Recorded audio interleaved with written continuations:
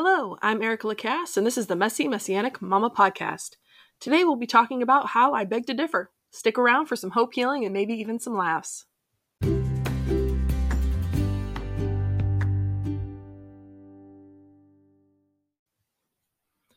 Welcome to another Messy Messianic Mama Podcast. Today is the 7th of March, 2022. I'm excited to be with you today, and the title of this particular podcast is called I Beg to Differ. And I'm going to talk to you about the Torah portion. And this is actually a really great example of what I'm going to be talking about. But the Torah portion, I normally get, it's written down. It's actually printed already in what I have, which is called the Torah Family Living Planner. And it's a great little planner that I have that I love. Unfortunately, I think I've actually found a typo, because today's Torah portion, according to them, is Vayikra, which is accurate, and he called, and it's Leviticus chapter 1, verse 1 to chapter 6, verse 7. And I actually found that to be a little bit longer, not by much, but a little bit longer than it should be. You actually jump into the next Torah portion if you read that far. So I actually went into my Tree of Life Bible, and it actually does have the Torah portions on there, the parasha, and it actually is Leviticus chapter 1, verse 1 to chapter 5, verse 26. So just keep that in mind. Isaiah chapter 43, verses 21 to chapter 44, verses 23 is the Haftorah portion, and the Brit Hadashah is Matthew chapter 10, verses 1 through 14. I'm going to be honest with you. I really didn't want to read this. One, because I'm not a huge fan of Leviticus. I'm going to keep it real. It's my husband's favorite book of the Bible. And for me, I really struggle with the monotony of it. This is me just being real, but it's good because, there's a reason there's a lot of repetition in this particular book. There's a reason that Adonai talks about things over and over and over again. It's because it takes forever for us to get things through our thick skulls. But this entire Torah portion is about all of the different sacrifices that they were to do, whether they, for sin offerings or for grain offerings, and unknowingly sinning. There's there's offerings for that, and different ways that you're supposed to kill the different animals. And it's a bit blood and gore, but it's just not my favorite. I'm just keeping it real. Definitely not my favorite portion to read. But Isaiah kind of goes along with that, where Adonai talks about how Israel has not been doing what he commanded them to do with the different offerings, and how he's choosing to erase their sins and lift them up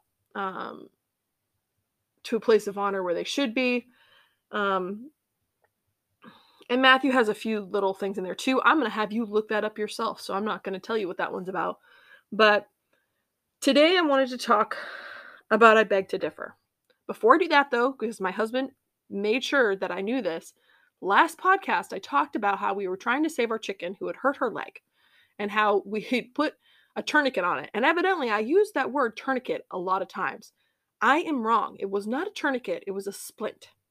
I don't know about you, but sometimes I have trouble with words, which is why I think it's funny that God has called me to do this podcast, because speaking is not something that I am super confident in doing. So there you go. God calls you to do things that you are definitely not going to be comfortable with, and that's okay. You just have to be obedient.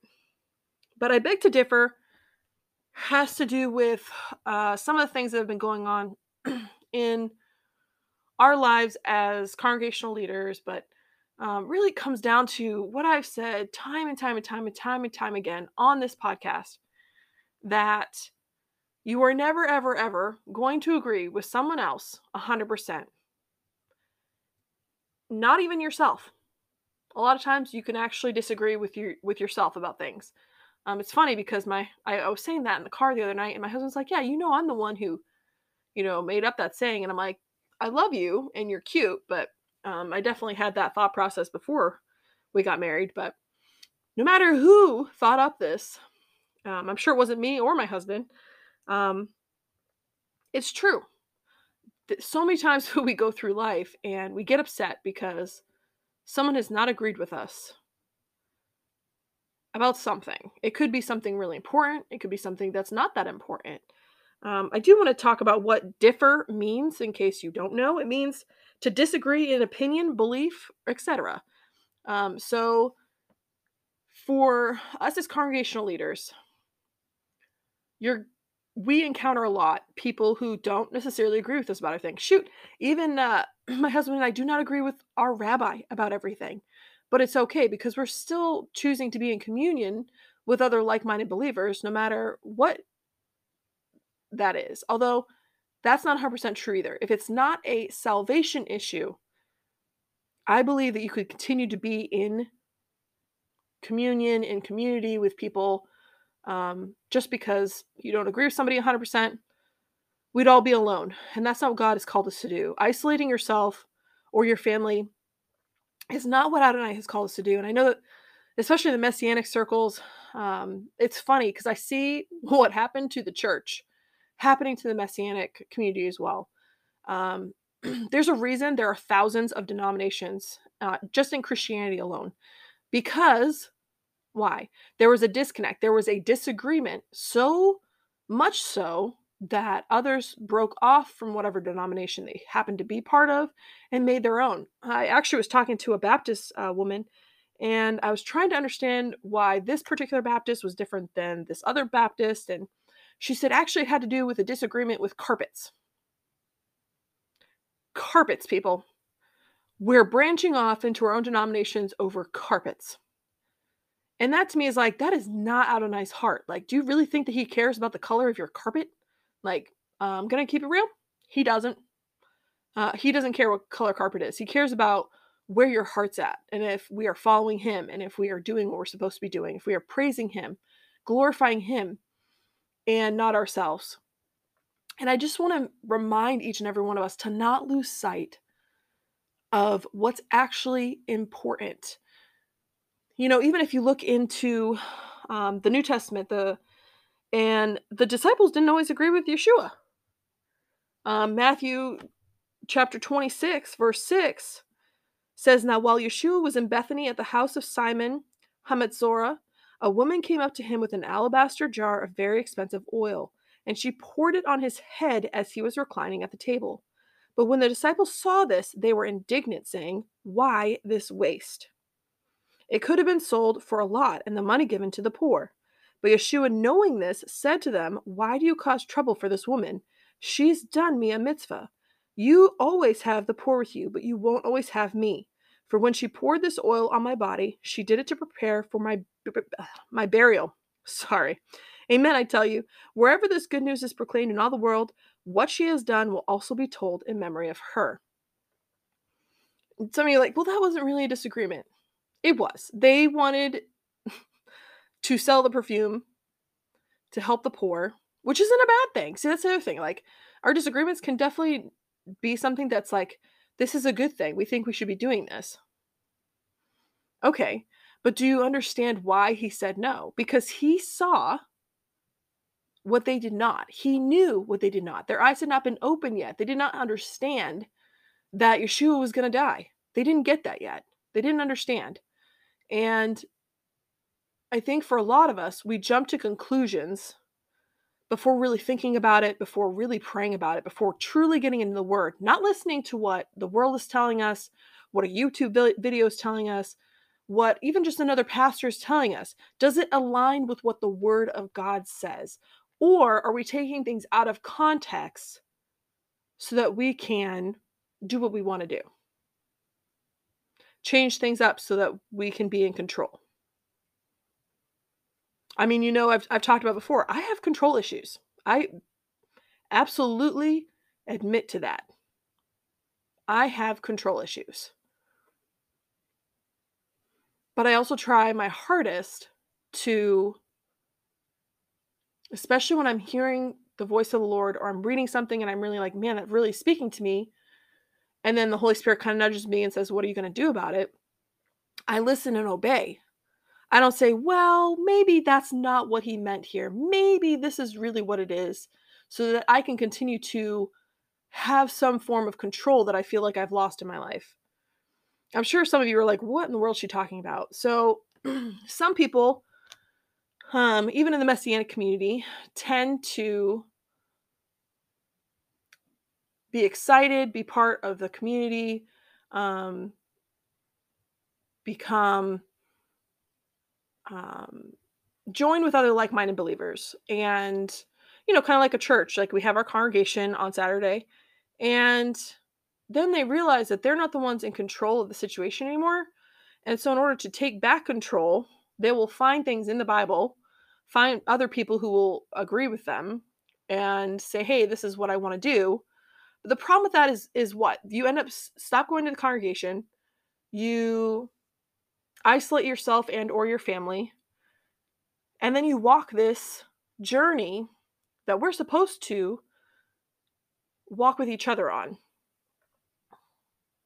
Now, some may say, oh, you're venting, but I'm not. Like, this is a constant problem. Like, somebody, like, this is before my time, even in the congregation we go to, there was a person who left our congregation because during Christmas time, the Baptist church that we meet in and have no control over what they do because we go there rent free, put up a Christmas tree.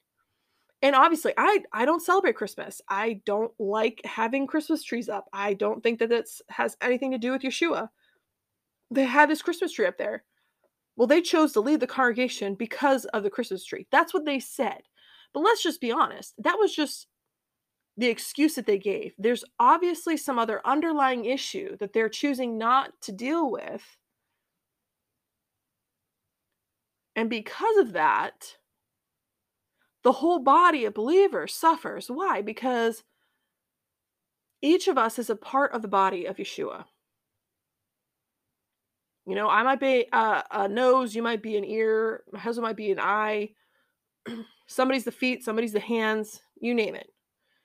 When you choose to isolate yourself and no longer become and be part of the body of Yeshua, you take away from somebody. You could be the arm, and now they don't have an arm in that body of believers until, God will plant somebody else there because you've chosen not to do what he's called you to do. There have been many times where, like, I didn't necessarily even like what was going on at the church I was going to, before I became Messianic. And I was like, man, I do not like this particular person in the church. So I don't want anything, to do with this place anymore. And yet God was still convicting me to be part of that church. Why? Because I had a part to play. I was part of the body of Yeshua. And I think it's just so important to remember that when we choose to isolate ourselves and walk away from the congregations that we may have joined, that we need to make sure that we are not hurting the body of believers, and that this is what Adonai wants you to do. It's not what Erica wants to do, not what Ben wants to do. It's what Adonai has called you to do. Adonai has called you to move along. Maybe start your own congregation. Then great, that's fine.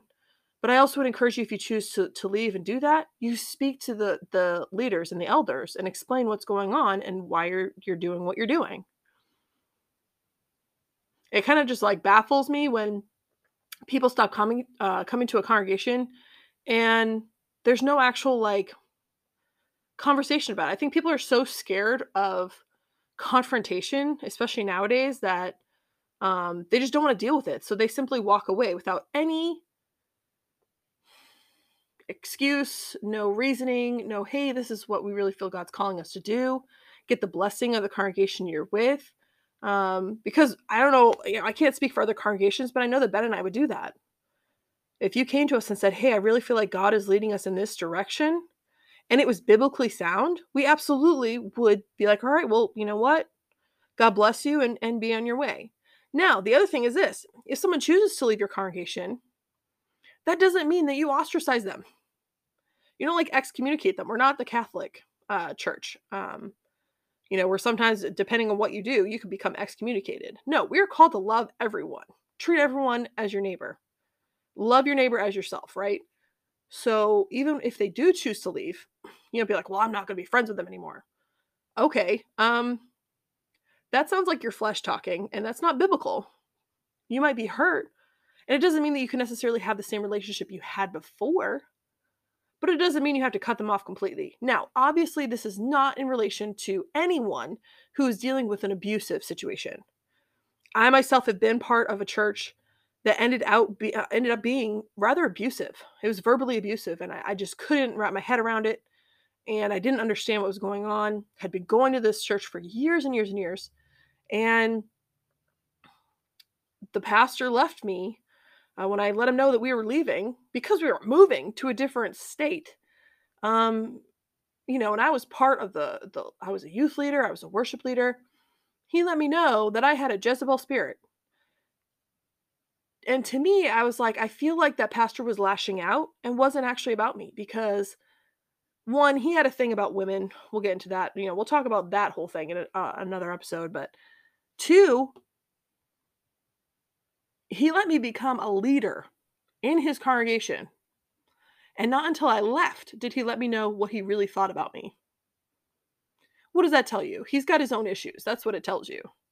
And it was abusive. And I'm like, okay, well, obviously, I don't really need to continue being in a relationship with this particular pastor and what his belief system is. I didn't cut myself off from everybody in the congregation, though. I'm actually still friends with some of those people in the congregation.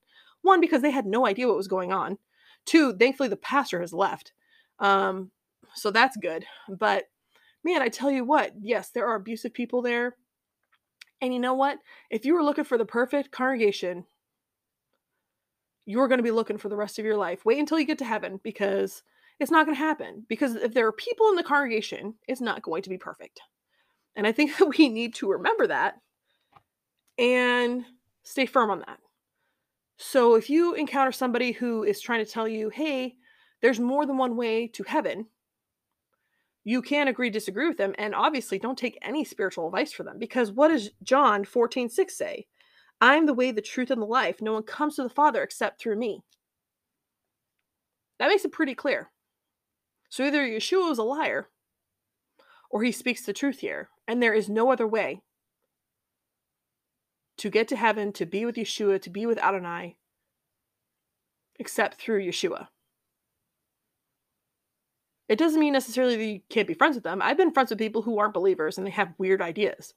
It doesn't mean that I'm like, they're my best friend and I take my life advice from them or anything. But it doesn't mean you have to ostracize them either. And I think that that's a mistake that we as Messianic believers do. There's a difference between being set apart to Adonai and being so set apart that the only ones that we actually communicate with are ourselves or our immediate family members. So like your husband and your kids. That's a mistake. And I don't think that's not what God has called us to do. It's not biblical. So I know and people are like, man, she's really venting today. I am a little bit because it's really disheartening and I'm not taking it personally when people do it, but it's an observation that I have made myself where when things don't go exactly the way that you want them, we simply pick up and leave. In life, you can't do that. If your children see you doing that on a regular basis, you're teaching them that that's the way you should be.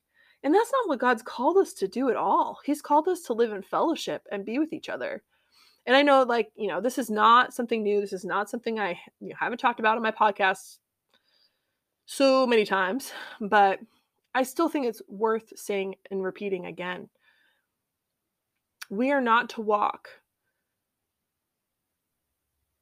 this life alone. And I don't mean, well, yeah, you should get married. No, that's not what I'm talking about. We are not to walk this walk with Yeshua alone. We are to do it in communion, in fellowship with one another. And when we lose sight of that, because we get so set in what we think maybe the Word of God says, we miss out on a big portion of what Yeshua has for us. And I think we get so stuck in our own ways that we we lose sight. We lose sight of what it is we're supposed to actually be doing. I know when Ben and I first came into the Messianic movement, it was all black and white. It was, if you don't do this, you're a sinner. You're supposed to do this. This is how it's supposed to be done. There is no other way. And if you don't do it this way, then you're wrong and you're a sinner and we want nothing to do with you. What was the problem with that? The problem was we ostracized a lot of people. We basically were talking down about a lot of people because it's like, well, I'm right and you're wrong. And let me show you why you're wrong. It was more like, that's not what God's called us to do. He's called us to love each other. We're allowed to have discussions. Absolutely should have discussions about the things we agree on and the things that we disagree on. In fact, that's one of the reasons I love the Bible study we have in our home, which we're having even tonight.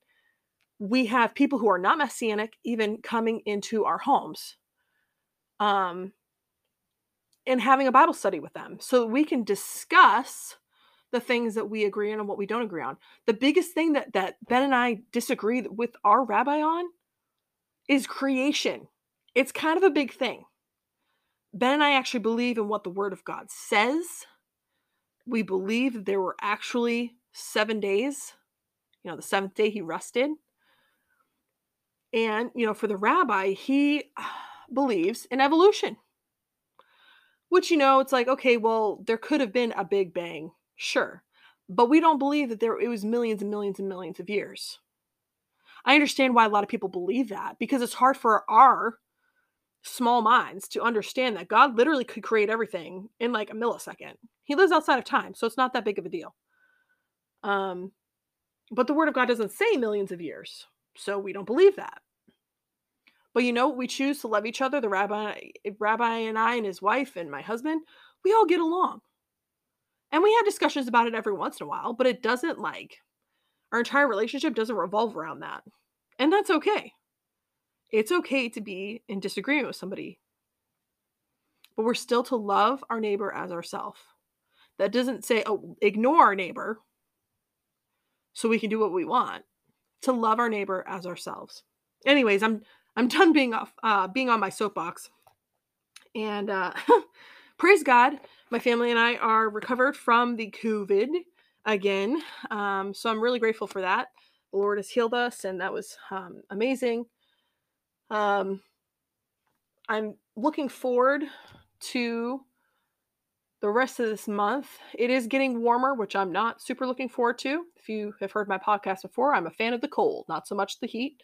My skin doesn't really care for that, but I'm excited. The rest of the day, I'm going to go spend helping set up our new chicken coop for our chickens in the backyard.